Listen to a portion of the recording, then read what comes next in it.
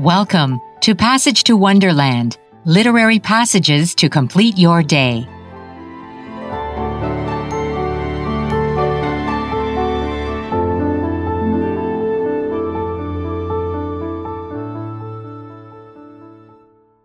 There's always been a fascination for royal families, and none more so than the Romanovs, the last imperial family of Russia. Much has been written and speculated about them, especially Anastasia, one of the daughters of Emperor Nicholas II and his wife, Alexandra. But there was another daughter, Olga, the eldest of the 5 children, who has a fascinating story of her own, which Bryn Turnbull captures in her new novel, The Last Grand Duchess. In this excerpt, it's the day Olga has been waiting for, her coming out ball.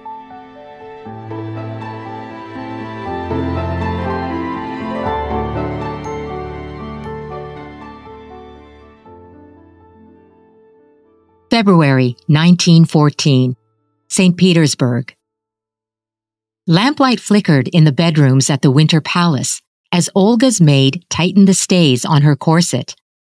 Olga breathed in sharply, resting a steadying hand on her bed's iron footboard as the maid threaded her in, watching with satisfaction in the mirror as her waist shrank. Tonight might prove to be an ordeal, but at least Olga would look the part of a Grand Duchess. From her seat at the vanity, Tatiana, who was having her hair seen to by Mama's hairdresser, looked up at Olga with a smile. "Come now, it can't be as bad as all that," she said. "It's our coming-out ball." Olga allowed herself a grudging smile as she straightened, running a practiced hand down her front to ensure that the whalebones were resting where they were supposed to. 2 weeks ago, she would have shared in Tatiana's excitement at the prospect of finally coming out in St. Petersburg, of dancing in the elegant ballroom at Anichkov Palace, its parquet floor just large enough to accommodate only the very best society families. 2 weeks ago, Olga wouldn't have been able to conceal her excitement as she slipped into blush pink silk, her spectacular dress scented by the finest eau de toilette Cody had ever created. But then, 2 weeks ago, Pavel Voronov had been a bachelor. Her cheeks grew hot as she thought back to the ceremony, to standing in the small church alongside her parents, watching the only man she'd ever loved pledge himself to another. He'd look so handsome up there in his naval uniform, his voice quiet but steady as he recited his wedding vows to Anya Klein-Michel, betraying no hint of his impassioned goodbye to Olga just before Christmas. It had been doomed from the start, Pavel had said. Once Olga had stepped on board Papa's yacht last September and saw Pavel amongst the officers accompanying them to Levadia, they'd been unable to keep their promise to stay apart. Instead, the ship had become the backdrop to a 5-month romance, Olga joining Pavel on watch duty, or helping him fill in the logbook. Olga watching for Pavel on deck through binoculars once her family reached their palace in Crimea. Dancing together beneath the stars, meeting beneath the canopy of trees to walk Levadia's footpaths. It had been foolish of them to indulge in their feelings for one another. Foolish when the Duma was talking about the diplomatic importance of marrying Olga off to some European monarch. Foolish when all Pavel had to offer her was a soldier's pension. It was lunacy, Pavel had told her, for them to put their hearts above their duty to Russia, above their duty to Olga's father, who had stood next to Olga in church, watching proudly as one of his aides-de-camp made a match suitable to his station. But as Pavel and his new bride walked down the aisle, his arm crooked around her hand as they walked toward the open church doors, Olga couldn't help noticing the strain in Pavel's face as his eyes met hers, just for the briefest of moments, before he walked on. That, she supposed, was enough. It would have to be enough. Tatiana threw a pillow onto Olga's bed, pulling her out of her reveries. "I know it's going to be difficult for you," she said, looking at Olga through the mirror as the hairdresser finished pinning her dark tresses in place. "But we have to have a good time tonight." She turned back to the mirror, pinching color into her cheeks. He won't thank you for pining. Olga swallowed her disappointment. She owed it to Tatiana to be excited about tonight. She owed it to Grandmama, who was hosting the ball, to be grateful. She owed it to the people she was going to meet, to be the vibrant and elegant Grand Duchess they were expecting.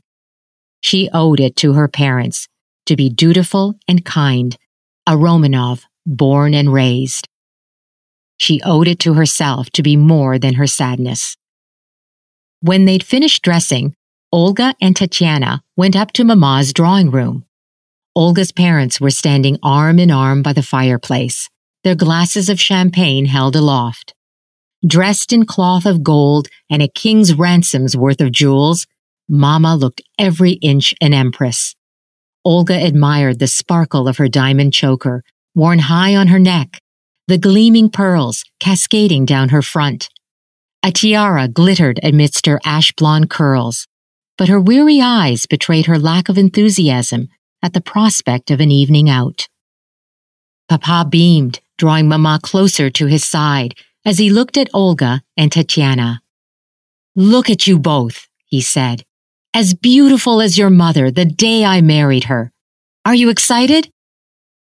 Olga swallowed her thoughts of Pavel as she accepted a glass of champagne from one of the footmen.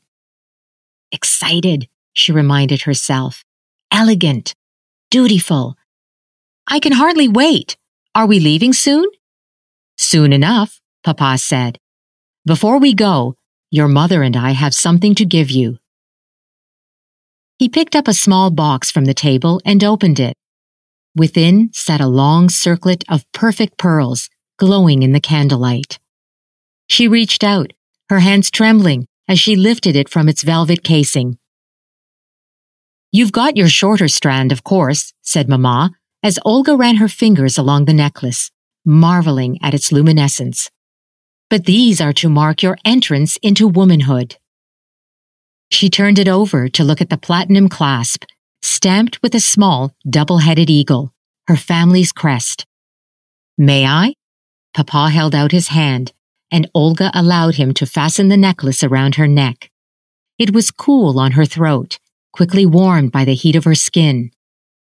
Russian pearls, naturally, the best quality in the world. Fabergé designed the clasp himself. It's magnificent, Olga said, clearing her throat. I'm quite overcome. Thank you, Papa. Mama. Her parents drew close together, beaming. Grandmama Fedorovna was waiting for them in the entrance hall of Anichkov Palace, her black dress glittering with the refracted light of 1,000 different jewels that adorned her from head to foot. She'd lived in Anichkov Palace for most of her life, taking on most of the social obligations that Mama and Papa declined in favor of quiet nights at Alexander Palace. Society's empress, Olga had heard her referred to once or twice, and not without reason. She sank into a curtsy as Papa approached. Mother, he said, kissing her on the cheek, we're so grateful to you for showing such a kindness to Olga and Tatiana. Grandmama turned to her granddaughters. Nonsense, she said, with a conspiratorial thrill to her voice. I couldn't resist. I would have had a coming out for you when you turned 18, Olga, but your mother insisted that such pageantry for one daughter is wasteful, when we'd have to repeat it all again a year later for the next. Mama leaned close to Papa, not bothering to lower her voice, as they began to climb the staircase. Once around the room, darling, and then straight home. I don't think my heart can take much more than that. Olga exchanged a glance with Tatiana, her own heart sinking. Would their evening end before it had truly begun? She willed Papa to intercede, trying to plead without saying a word. Then he patted Mama on the hand. Of course, if you'd prefer an early night, we can arrange a carriage for you, he said. But I can hardly expect my girls not to enjoy their coming out, can I? The three of us will stay until we drop of exhaustion. They reached the top of the stairs, and Mama placed a wearied hand on her chest. Whatever you think best. Grandmama was already working her way down the hall. It's only one night, she said testily. It's good for the people to see their Tsar, and for the Tsar to see his people. They ask for so little, really. All the same, I'll feel better when I'm back in my bed, said Mama. She smiled at Papa. But don't feel you have to leave on my account. Grandmama stopped as they reached the antechamber of the ballroom, the buzzing of voices audible through the closed doors. Of course we all want you here, Alex, but if you feel more comfortable, there's no obligation for you to stay. After all, my guests are here for the Grand Duchesses. She took Olga and Tatiana by the hand, her eyes bright.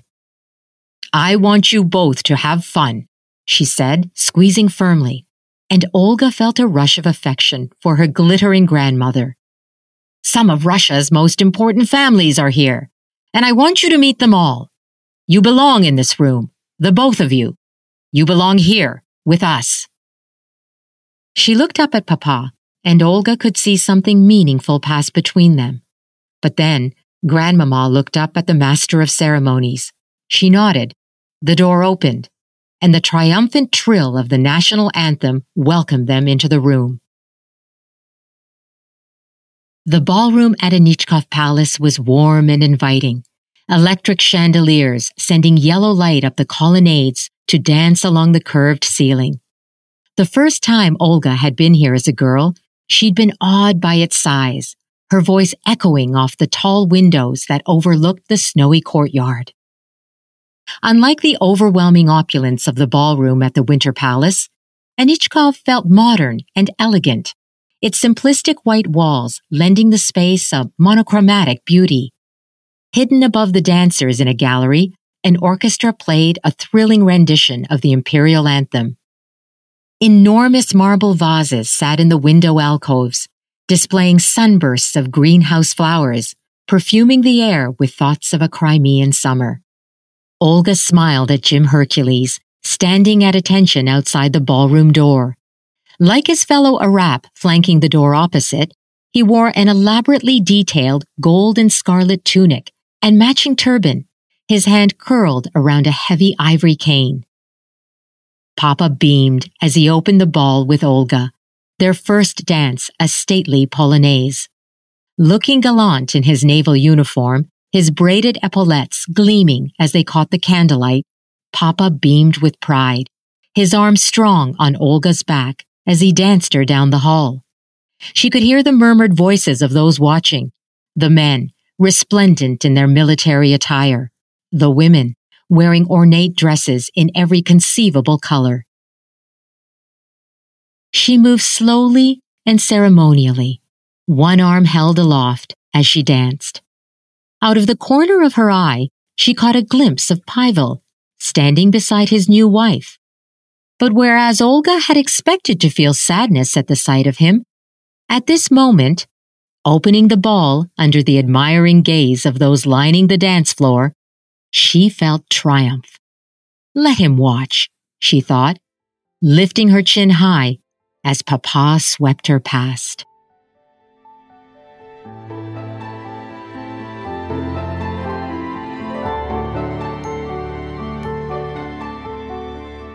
Beauty, power, privilege.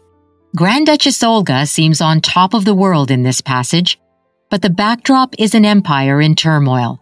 Author Bryn Turnbull creates a very human portrait of Olga Romanov in this book, as a daughter and a sister who feels the joys and sorrows of being part of a large, tight-knit family, and as a young woman, experiencing love and heartbreak for the first time as she makes her way into a perilous future.